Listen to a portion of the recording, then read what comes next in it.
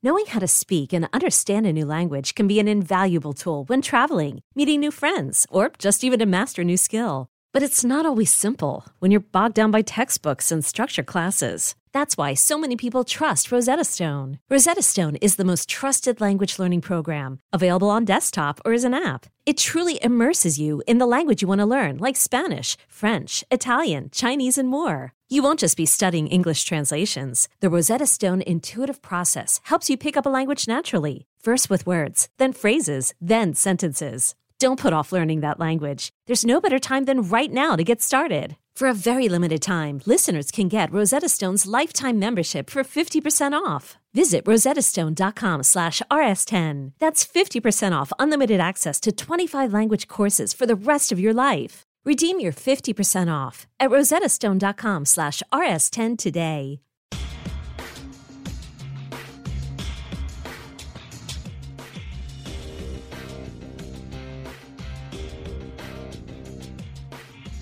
Hello and welcome to the Sidebar, presented by True Crime Daily, taking you inside the courtrooms of high-profile and notorious cases from across the country. I'm your host, Joshua Ritter. I'm a criminal defense lawyer based in Los Angeles and previously an LA County prosecutor for nearly a decade. We are recording this on Wednesday, June 28th, 2023. And we're doing something a little bit different for this week's episode. Oftentimes on this show, we cover cases that are covered widely in the media. But every once in a while, we think it's important to highlight a case that may not have received as much extensive coverage and talk about how that case has really affected people's lives. And so this week, we will take a look at one of those cases. It involves an interstate serial killer who was ultimately executed in Virginia after multiple convictions and even a separate death sentence in another state, which is pretty remarkable in and of itself. All in all, law enforcement has linked this person to as many as 9 brutal killings. And today we are very honored to be joined by 2 special guests with intimate ties to this horrible story. Joining me are Jennifer Morrison, Vermont's Commissioner of Public Safety, and Andrea Schreeman, a LA-based writer, director, and producer. Together they host the Hero Maker podcast, dedicated to revealing the real-life events surrounding the 1988 murders of their college friends, Rachel Raver and Warren Fulton III, 2 of the victims of the serial killer Alfredo Prieto. Jen and Andrea, thank you so much for joining us and sharing your story and this journey with us. And I quickly introduced the both of you, but if you don't mind, for listeners, tell us a little bit more about yourselves. Go ahead, Jen.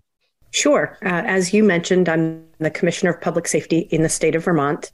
And prior to that, I spent 28 and a half years in municipal policing, serving in every rank and role between patrol officer and chief of police in the city of Burlington, where I spent 23 and a half years, and in the town of Colchester, where I spent just over 5 years. Wow. And how about you, Andrea?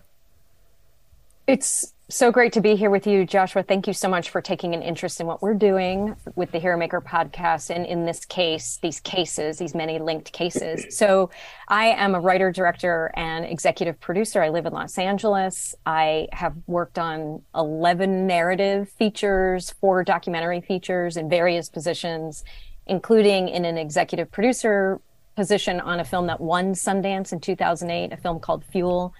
Congratulations. Thank you. I worked with that filmmaking couple, the directors on that, several times. And in fact, we have a film that came out last year that I highly recommend. That's called The Revolution Generation. And so I've had a little bit of traction in the documentary world, but I also work a lot in narrative. And yeah, you can go look me up, but that's the basics.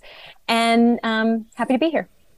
Great. And what's great about it, and as people are going to find out, is that your respective careers, though you guys started out your adolescent lives together and then went off to your separate careers, they both kind of tie in and play a role in this current project that you're both involved in, which I think is kind of a fascinating story in and of itself. So what I'd like to do is just kind of walk through how this developed in your lives, and you guys please just fill in the pieces where you can. But just as a short introduction, we're talking about in the 1980s, you were both scholarship athletes at George Washington University. And Jennifer, you were the captain of the women's soccer team.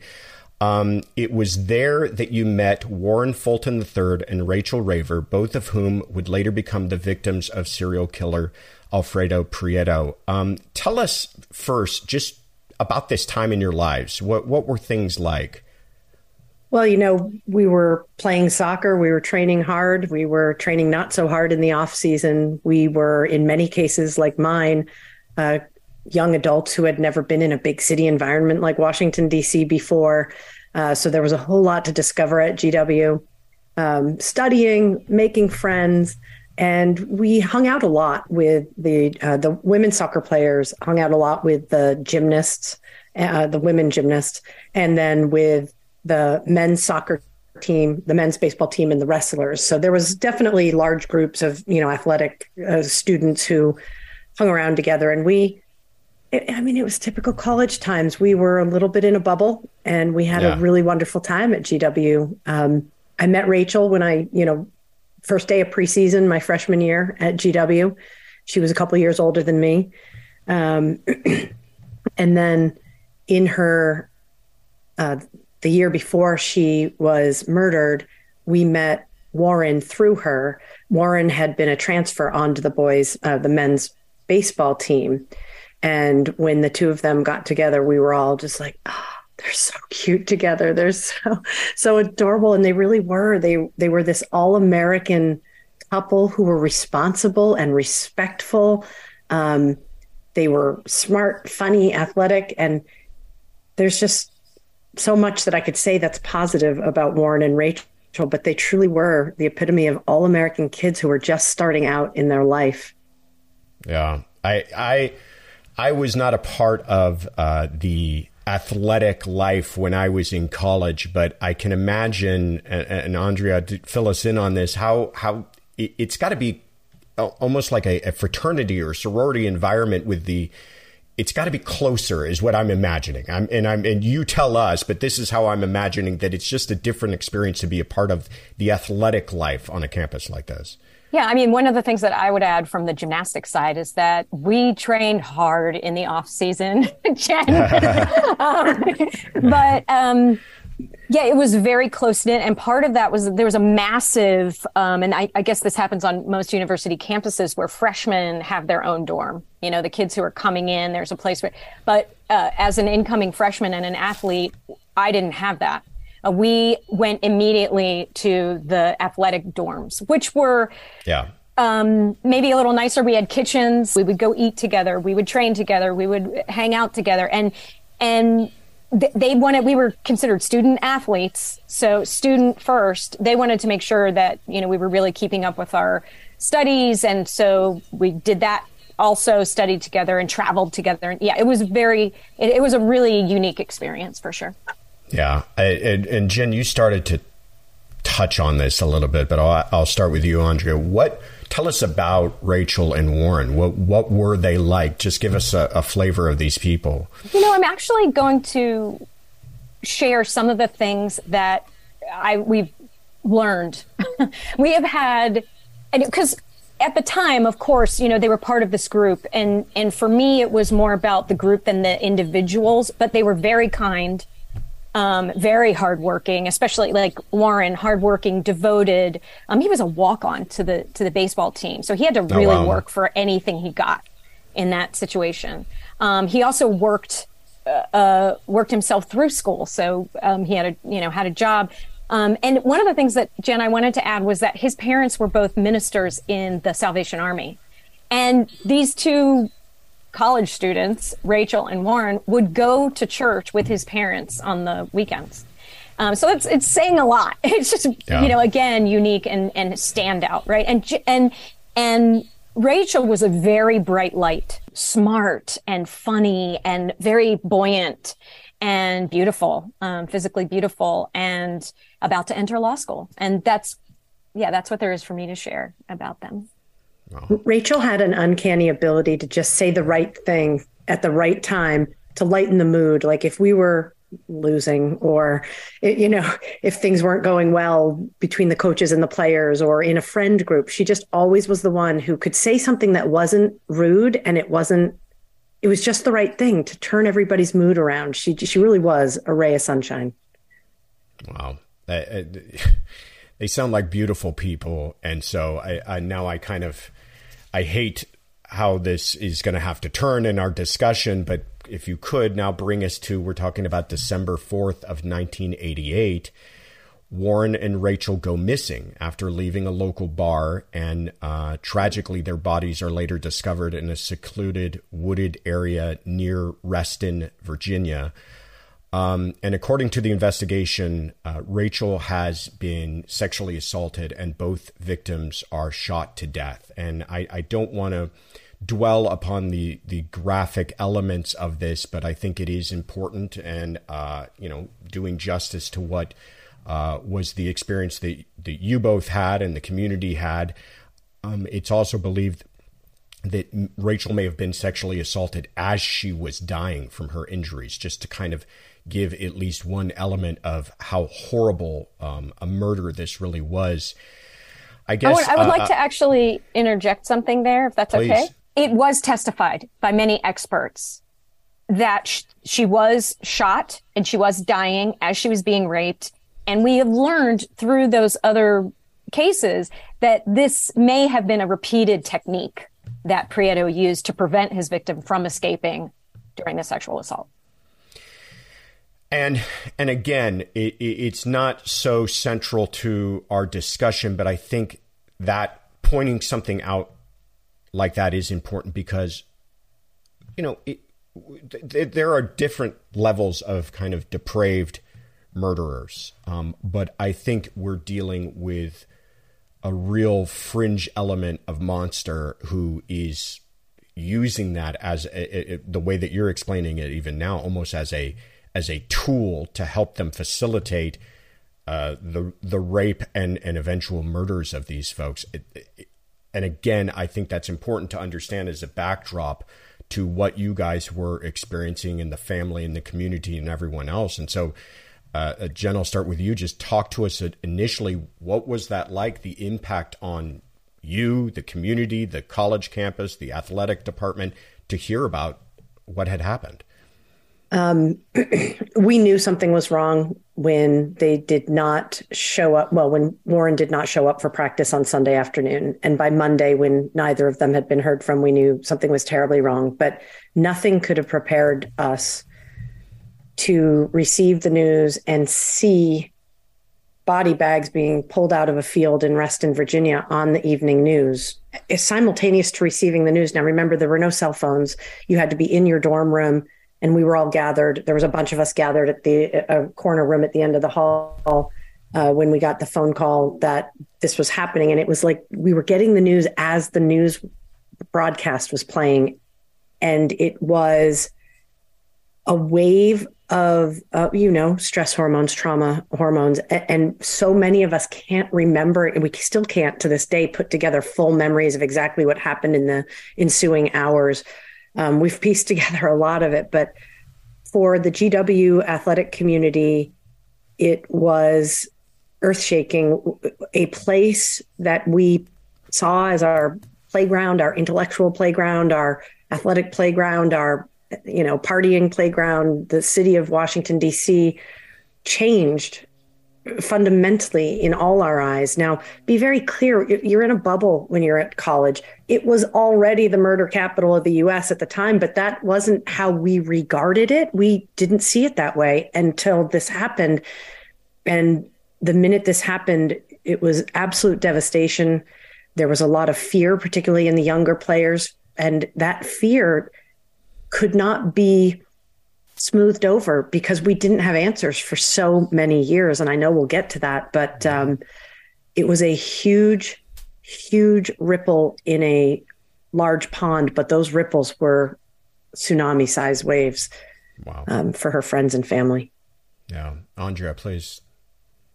Well, I mean, what I would maybe just add to that is my own personal texture of witnessing, the core group of very, very close people, teammates, starting to move through the campus it was like a dark cloud, but they were all so like closely knit. It was like this cloud of grief that just started traveling together and bonding together and supporting each other to try to get through it.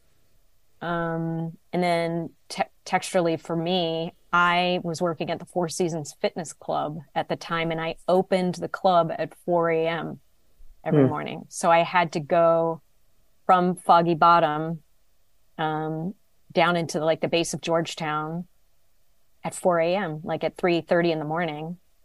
And I just remember running every day to get there. I ran everywhere anyway because I was a napper. So like I was always late. I was like running, but running and thinking to myself, like, you know, they're just in a way that I hadn't previous to their murders. But knowing also that year, 1988, was the year that DC eclipsed Detroit and had the highest murder rate in the country.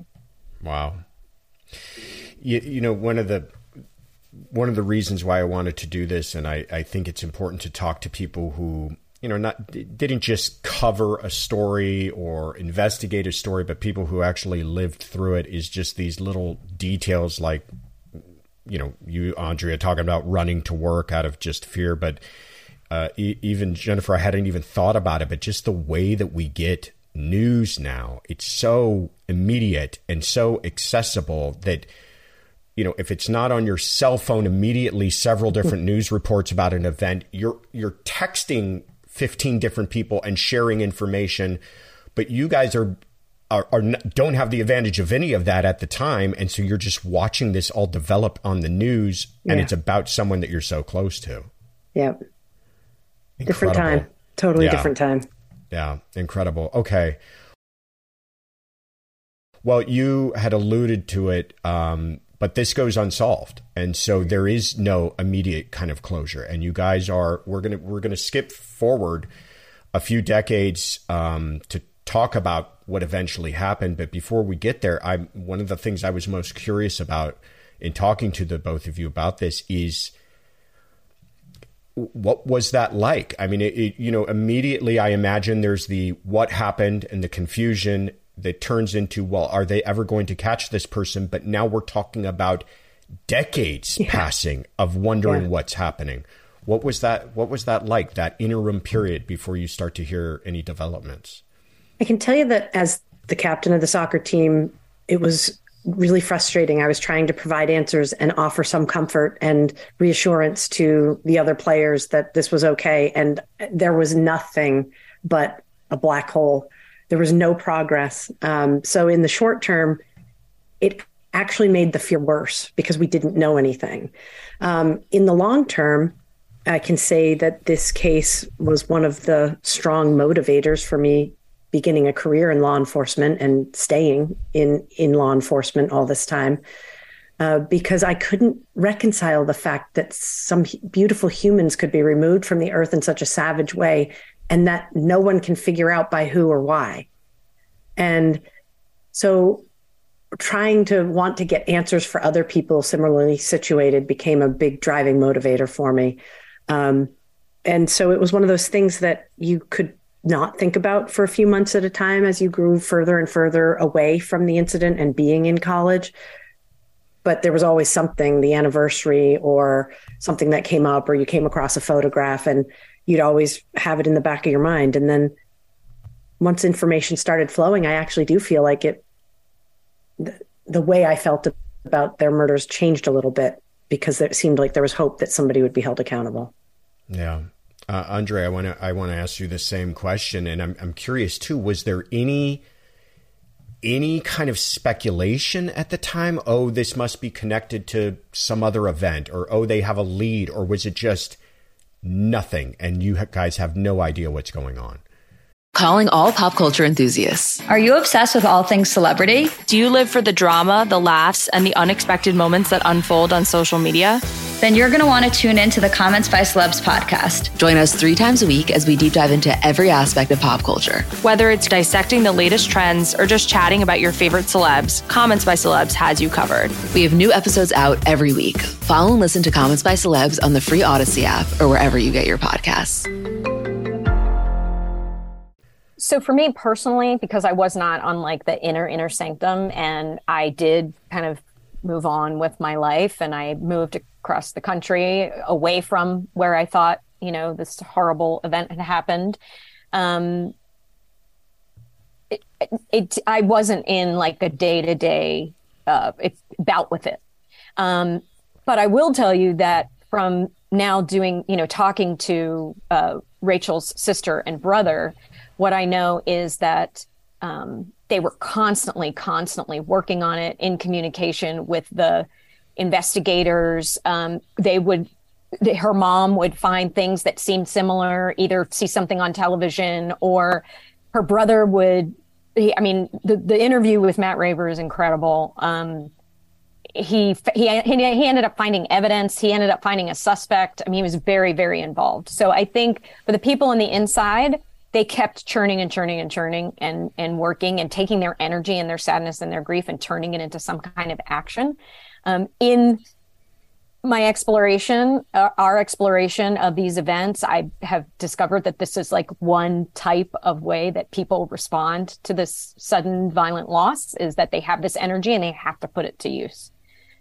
So I know that people were working on it, and I will say Fairfax never gave it up. Fairfax County put a lot of resources behind it, always had it alive, had an incredible initial investigative team on it. And then once cold case came online, they were one of the very first cold case units in the country. Fairfax is for its size, a very well-resourced department. And officers remembered the case and said, that's the box I want. Give me that box. Yeah. Well, I want to pick this up. And part of that, I want to add, is that the Ravers themselves and the Fultons, but specifically we've talked more with the Ravers, were such beautiful people as a family, and they wore their grief on their sleeve, that when you met Veronica Raver, Rachel's mother, you fell in love with her, and it made you, and when you learned who the kids were, it just drove these people like, I want to do this not only for myself, as a professional. That's what Murphy would say, but he's out there fighting to get answers for their parents and their families.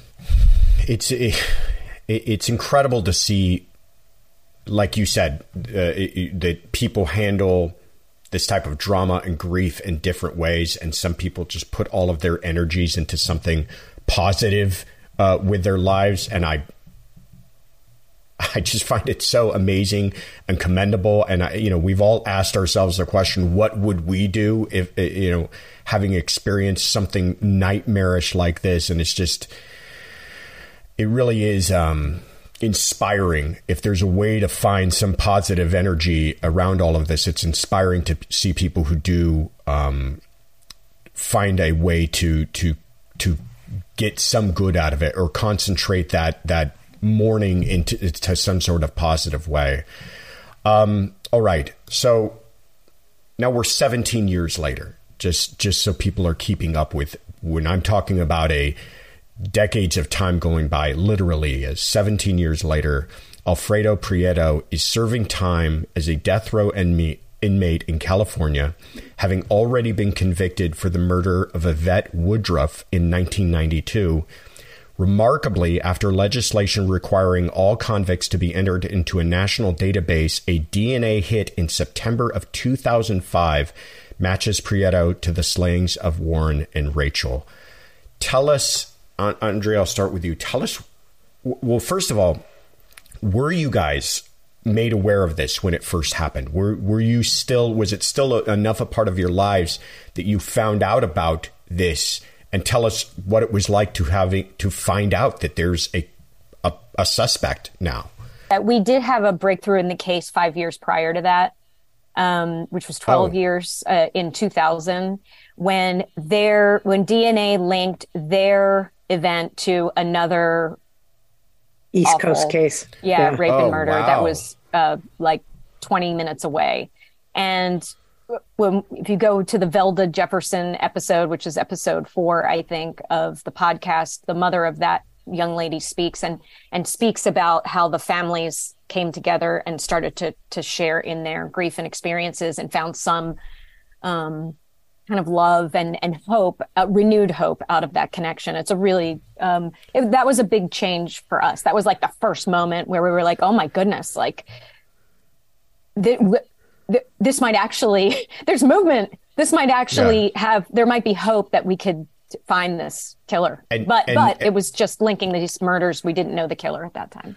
Well, but correct me if I'm wrong here. You're then realizing at that point that this may be a serial killer, right? Or at least this person is responsible for other murders. It isn't some isolated event of some person that may have disappeared a long time ago. Yeah, I don't think serial killer was really in the vernacular yet, but it was not surprising based on the just, grotesque nature of what happened to Rachel and Warren, that this person had killed someone else. Wow. Right. And then in 2005, when the suspect was identified and learning that he was already on death row for other gruesome crimes, I can tell you that we learned of this, the women's soccer team learned of this in a very timely manner. It wasn't immediate. I'm sure it was days after the family found out.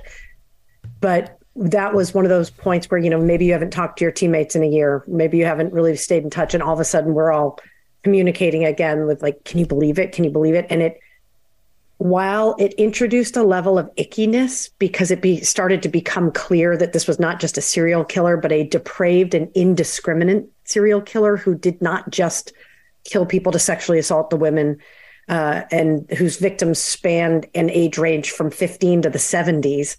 It became clear that this was a really depraved human, but it also brought some closure. And so it's a mixed bag of emotions that I remember feeling when it finally felt like there's an answer as to the who. We'll never know the why, but the guy is locked up. So it was a good moment. Yeah. Tell me a little bit more about what you were saying, that you're starting to figure out how depraved this person was. Did you come to be aware of the circumstances of Yvette's murder at that time? So in the early days in 2005, all we knew is that he was on death row for a triple abduction that resulted in the homicide of a teenager. That's all I knew. And in fact, that's all I knew about his victims, even heading into the podcast with Andrea, because one of the agreements that she and I came to in the course of dreaming up the Hero Maker podcast was she had taken a lot of time, a couple of years, to really research Alfredo Prieto, who he was, who his victims were, kind of the arc of his criminal missteps. And we agreed that I would learn with our guests, that as we interviewed people and learned more about it, that I would be learning alongside our guests, so that I intentionally did not read any more about the case, didn't dive into it. Wow. Andrea, when did you start to dive into it? 2020. 2020. Yeah. I used to go to, I still go to the Sundance Film Festival, as much as possible. And my college roommate was a soccer player. Shout out to Mulligan. What's up, Mulligan? And so I would go stay with her in Salt Lake for one night before I go to the festival, and then one night on the other side. And that year I was heading to the festival, and we were kind of like talking, and we brought up the events and Rachel and Warren and, the soccer team and what's everybody up to and all that kind of stuff. And I was like, why has nobody ever done anything about this story? Because true crime is so popular. Like, why wouldn't, so I just started, I went to Sundance and I just started dropping the one-liner. I'm thinking about doing a story about my two friends who were murdered in college. And of course, you say my two friends murdered in college and every producer is like, what? Right. So that's what kind of, when I recognized that it was a story that not just I was going to be interested in but I think that seed was planted around the time of the execution, quite honestly. Yep, so 2015. agree. Yeah. You want to say something about that, Jen? No, I just remember that you and I connected shortly after the execution. You had seen something I had posted on Facebook that sort of was a jumble of emotions about the execution. It didn't feel like a jumble of emotions, Jen. I know you're getting emotional right now, but what it felt like was it almost looked like you saw the arc of your life and how it all fit together, and how this horrible thing that happened when you were still in your formative years had sent you on a trajectory. And it was like what you've been working for as a police leader your whole life, which is justice, had finally come to bear, not only in a professional way, but like in this very personal way. It felt really, but it was packed with emotion. And yes, that's where I was like, very sweet. Yeah, it was very, very, very, almost like finally realizing the impact this case had that had never been resolved or dealt with or even talked through when I was 20 years old when it happened. So yeah, it felt that the execution felt like a really big moment, and she and I connected after that. And little did we know that a couple years later, the idea to do something and tell Rachel and Warren's story would percolate to the surface. But as soon as it did, and she and I talked, we agreed that I should not, there's so much information accessible now. I could have easily dove into all this and played investigator and snooped around. But I will say, Jen, the fact that you are working full time as part of the governor's cabinet and also have, a mother you're taking care of and other personal things in your life that, demand your time. Part of that exploration was, could we possibly do this without forcing Jen into having to prepare a lot? And it was kind of like, one of those boundaries that goes, oh, you're going to work within this. And that actually made it seem more compelling. Yeah. So, I mean, I want to be able to complete the arc of this story with Prieto and him being brought to justice and everything else. But I'm realizing in speaking to you that that's not exactly how it played out for you guys, that you almost revisited it after reconnecting after the kind of ultimate conclusion, at least of Prieto, in the most serious of sense, ultimate conclusion of him. But I want to fill in for listeners how this all kind of concluded. So they get a DNA match in California. He's extradited from California to Virginia to face charges for Rachel and Warren's deaths. That's right. Brought on trial in 2007. He's convicted and he's sentenced to death for their killings in Virginia. 3 times. Which is 3 trials, sentenced to death 3 times. They wanted to make sure they got it right. Yeah, no, please talk about that, because that's also really interesting. From this program, we try to do it as at least nominally kind of legally based program. And I think that's a really interesting aspect of all of this, is you do not hear about that. His defense team was literally one of the best in the country. Peter Greenspun and Jonathan Shapiro, they defended, I don't know if you remember the DC Sniper. The DC Sniper. Yeah. I mean, these guys are like rock stars. And they trotted them out for this guy, and he had the most robust, defense you could have.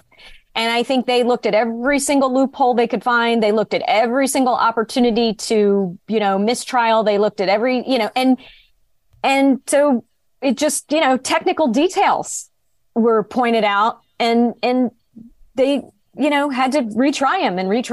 And I think that's part of why that happened. Which is also a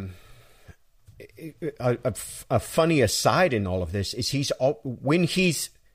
as he's sitting on trial for a death penalty case in Virginia, he's already convicted and facing death. Yeah, but they don't know that. The jury doesn't know that. Jury doesn't know that. No, I know, but I'm saying the defense attorneys do. Right? Oh, yeah, but they also everybody knew that else involved. They knew that California wasn't going to ever get around to actually executing him, so they brought him to Virginia where they might get it done. Was that kind of the discussion going around, or you think Absolutely. that was really at Listen play? to the Bob Murphy. Yeah. He's the cold case investigator. Interesting. Episode 8. Yeah. Okay. So, all right. So to kind of close this arc here, his execution is carried out on October 1st, 2015 in Virginia. We're talking about a crime spree of totaling... After, by the way, appeal. Right. You know, waiting for phone calls from the governor right there, right before it happens. Like, are they going to stay the execution? Protesters outside. Oh, yeah. Yeah.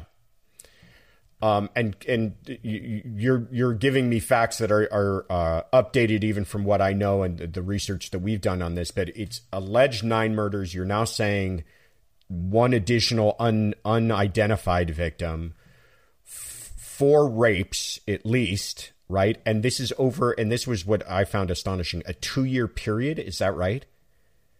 Well, his crimes, I think, started around 84. Like, they're documented crimes. I think it's the Bob Murphy episode where we know that he was involved in an abduction and a rape earlier and when he was posing under another name. And then the same investigator who investigated that rape when he was a young detective on the sex crimes unit ended up being the cold case detective on Rachel and Warren's case. And when he got the box of info and was going through it, as all good cold case investigators do when they first get assigned a new case, a driver's license fell out of the box, and it was that guy that he had investigated for an abduction and rape using a different name. Turned out to be the same guy who murdered Rachel and Warren. Incredible coincidence, like spine tingling when you listen to that episode. Yeah. But you're right. It's about an 18-20 month period where he is out there doing all his stuff, both on the East Coast and then moves back to California and on the West Coast as well. The stuff that we know about. Yeah, the stuff that we know about. I don't want this to turn into an episode about him. I mean, it's about you guys and the other lives affected, but I am curious as to what was learned about him. Do we have any idea as to what created this monster in your investigation? What is learned about this man? You know, I don't want to give him any out whatsoever. Oh, I think it's a very typical story of very broken humans. You know, somebody who came from a background of significant and repeated trauma in their formative years. Somebody in El Salvador grew up with his father in prison and having seen his grandfather executed on the front yard. However, he has 4 other siblings who all turned out okay. Who, had very and are having productive lives and families and all of that stuff. And then the story continues that he probably regarded his father, who was on the East Coast and also serving time for rape at the same time that he was killing our friends, that he probably had a poor role model in his father, and he got deeply involved in a vicious gang called Pomona Northside. And there was drugs involved. I mean, it's kind of all the pieces, the broken home, the childhood trauma, the drugs, the gangs, the poor role modeling. And this is what was unleashed on society. God. All right. Well, you talked about it, but it now is the point in this kind of history of the execution has happened. Jennifer, you make this Facebook post. Walk us through that. What happened? How did you guys reconnect and lead us now to this path of how we end up with the podcast that you guys have? Well, like I said, I go to Sundance and I'm like, hey, I'm thinking about doing this thing. By June, I think, of that year, 2020, I had a development deal to tell the story as a television show with a wonderful production company. And we worked for about a year. They helped me, brought some resources to the table. I did 21 pre-interviews with people. We pitched it to television companies. It didn't get bought. We got a lot of really positive feedback. But, once that it didn't get bought in that framework, everybody kind of dispersed. And I was like, okay, but it's my story and I still want to tell it. It still needs to be told. And I think we can do some good with it. And 2 of the interviews that I had done, one was with Jen. I felt like she was such a great person to collaborate with because she has this life, 30 years of police leadership wisdom, and to bring that to the voice of the podcast would be immeasurable. And then we had also talked about Tom Jackman, 2-time Pulitzer Prize winning Washington Post journalist who covered our friend's story for 15 years, joining us on the podcast. Unfortunately, or fortunately, when we said, okay, Tom, we're ready to go, he was like, I know I said yes, but January 6th happened and he had to go cover all the trials. Covering that. He was like, I'd love to do it, but I haven't seen my family in a month, so they come first. But then we had a wonderful interview with him, and he's been very kind. He appreciates what we're doing. He seems to think we're doing a good job. So yeah, we just started interviewing people. And Jen, do you want to speak to the commitment that we made in terms of what the podcast would be about? Well, I want to say from my perspective that this was a certain circumstance where I had no bandwidth to take on a project, and I had never listened to a single podcast. I knew what a podcast was, right? But I had never listened to a podcast, never mind try to make one. But I trusted Andrea because, she's a fancy executive producer and stuff out in LA. She must know about these things. So I agreed to get on board with this project because it was truly a passion project of both of ours to tell Rachel and Warren's story that had never been told. Yes, that necessitates talking about Alfredo Prieto, but that's okay because his story might also be important to some people. And so we agreed to do this podcast. And as Andrea said, as a matter of practicality, because I had no time, I didn't have time to do a lot of research, but it also turned out to be a neat way for her to gauge my reactions as we were learning new information, as I was learning new information in real time on the podcast, and to be able to apply my experience to what I was hearing, to be able to be in dialogue with other leaders in the public safety space to try and draw out their wisdom. And so what we agreed on is that the Hero Maker, the name of it, would be so that in each episode we could try to identify the hidden heroes in these tragedies, whether it's this case or another case. Who are the people who are the heroes? Who are the heroes behind the obvious one, the cop who chases down the bad guy, the prosecutor who gets the win, right? And we have tried to highlight in each episode a hidden hero and bring them to the forefront. The ancillary goals of the podcast are to leave some nuggets of wisdom for the current and next generation of law enforcement leaders, and to hopefully engage in a healing journey, not just for ourselves, but for other listeners who may have experienced a similar situation, and certainly for our teammates and classmates at GW. And I can tell you that it truly has been healing, and it's amazing to me how therapeutic this has been. It's very surprising. I mean, I did not set out to feel, experience healing, and it has been great. Have you received feedback from your classmates and the other folks who've not even the ones who you're interviewing and a part of it, but are people reaching out? Tell us about that. Yeah, I mean, I will hear, and it's sometimes very random. Just someone will say, "Thank you so much."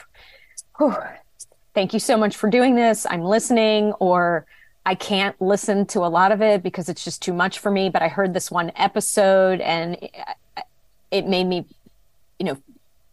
it brought relief. They are really thankful, and they are really going through, and in their own pace, a transformation out of it.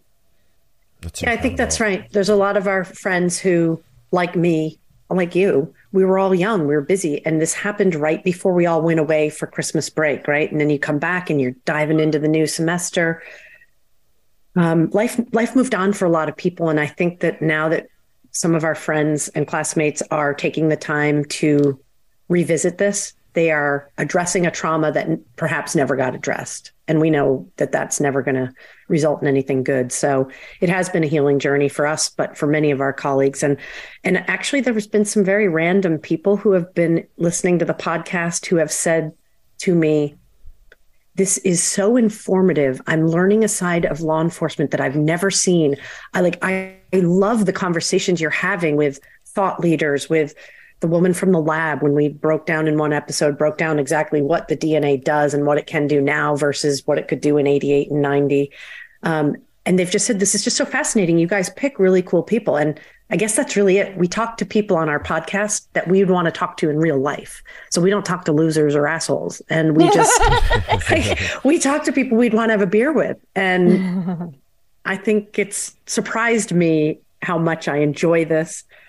And I can tell you that now that we have 27 episodes out, I have listened to 27 podcasts now. Josh, I also want to share, there are all kinds of things that we can share about healings and transformations and great conversations that we're having. I do want to share some, Jen said that one of our goals is to leave nuggets of wisdom in the law enforcement area. We're hoping criminal justice, and also public safety. And I would like to just point to a few of the things that I've learned specifically Please. About public safety in this process. And thank you for this, Jen. One of the things that really jumped out at me came from episode 2 with Renee Williams, who's the executive director at the National Center for Victims of Crime. I learned that 90% of juvenile offenders who are incarcerated were victims of a crime themselves that didn't receive services. Remember this, Jen? Yeah. Yeah. And so that's one piece of wisdom that could make a huge difference. If we can start by providing rich and lasting support for victims, we have a good chance of reducing the number of offenders. To me, that's really, actionable. Another thing that was really inspiring was we spoke with Chief Swoboda, episode 27. Public safety needs to be co-produced. This is something that Jen says a lot in the podcast, but he was such a great example of the difference it can make when you are not having a one-way conversation about public safety. He's an incredibly an incredible progressive police leader. And there are many others who are finding these creative ways to interact with their community and understand their community's needs and work together. So that's something I've really learned. Let's not forget that you brought me one of my favorite guests, which was Jared Seid from the Center for Counsel. And I was so jazzed by the work they're doing that I've actually applied for a large federal grant to try and replicate this work in the state of Vermont, both with incarcerated people who are newly released into the community, but still under the supervision of corrections, and inside first responder agencies. So that's episode 15. If you want to get actually jazzed 14. I looked it up. Is it 14? Yeah. It's an incredible episode about the Center for Counsel. And these are things that I think we actually got turned on to Jared because you knew him and we had to fill in. Somebody dropped out at the last minute. So it was sort of a happenstance. And it was one of the most incredible interviews. And that episode remains one of my favorites. And it's hopefully going to pay dividends in the state of Vermont. Well, and beyond. But that was probably one of the first things I learned, Josh, in doing this podcast or in starting to research was that justice professionals and law enforcement professionals in particular are experiencing ongoing trauma. I mean, I probably could have guessed it, but to talk to them and to have them share with me that there aren't really solid institutionalized ways of helping them cope, and certainly not in real time. That a lot of times when these folks are, retire from a 35-year career in law enforcement, all the things that they never unpacked come rushing back, and they have to deal with them. And they're out there like doing that job of, public safety and law enforcement with this like repeated trauma. So yeah, I mean, and those are just a few things. I mean, there's more. Yeah. So you're not, what I like about your project as well is that it's not your typical podcast about a case. There's a bunch of podcasts, true crime podcasts out there that will follow a crime and kind of tell it in an episodic way. And it's a limited series and it's 10 episodes long and it kind of goes through the whole arc of that. You guys are not doing that. It's much more of an exploration of a lot of other themes that you've highlighted for us here, but you're 27 episodes in. Tell us what is the plan moving forward? What can people look forward to? Well, definitely more dirt roads, because we seem to keep finding these fascinating people to take a dirt road with. I think I'll turn to Andrea for the order of play coming up, but I know that we are wrapping up season 2 in the next little bit, and that we hope to speak to one of Alfredo Prieto's defense attorneys to get their perspective. That's a big one. So that we have gotten a yes from his defense attorney. The other 2 big ones I'm working on are Tom Selleck. Jen wants me to get Tom Selleck. I do. Tom, we know you're listening. media@theheromakerpodcast.com. I have spoken with one of Prieto's siblings, and I'm hoping that they will join us to share some stuff with our audience. I think that's a really interesting perspective. And I have also tracked down one of his co-defendants, accomplices. Wow. Yeah. And who is in San Quentin. And I'm in the process of seeing if we can speak with him. Wow. Incredible stuff. Jen and Andrea, honestly, it was an honor, and thank you so much for coming on and doing this and sharing, a small part of this journey with us. Tell people where to go. Where can they go to find the podcast? Where can they go to find out more about you all? Where should people look? So we are at the Hero Maker Pod on all social media, and we have a website, theheromakerpodcast.com, where you can get all of our episodes and also vote for us. In July, we're up for 3 People's Choice Podcast Awards. What? Oh, fantastic. Thank you. Fantastic. And if you Google Jennifer Morrison, you will be sadly disappointed, because I am not the famous actress.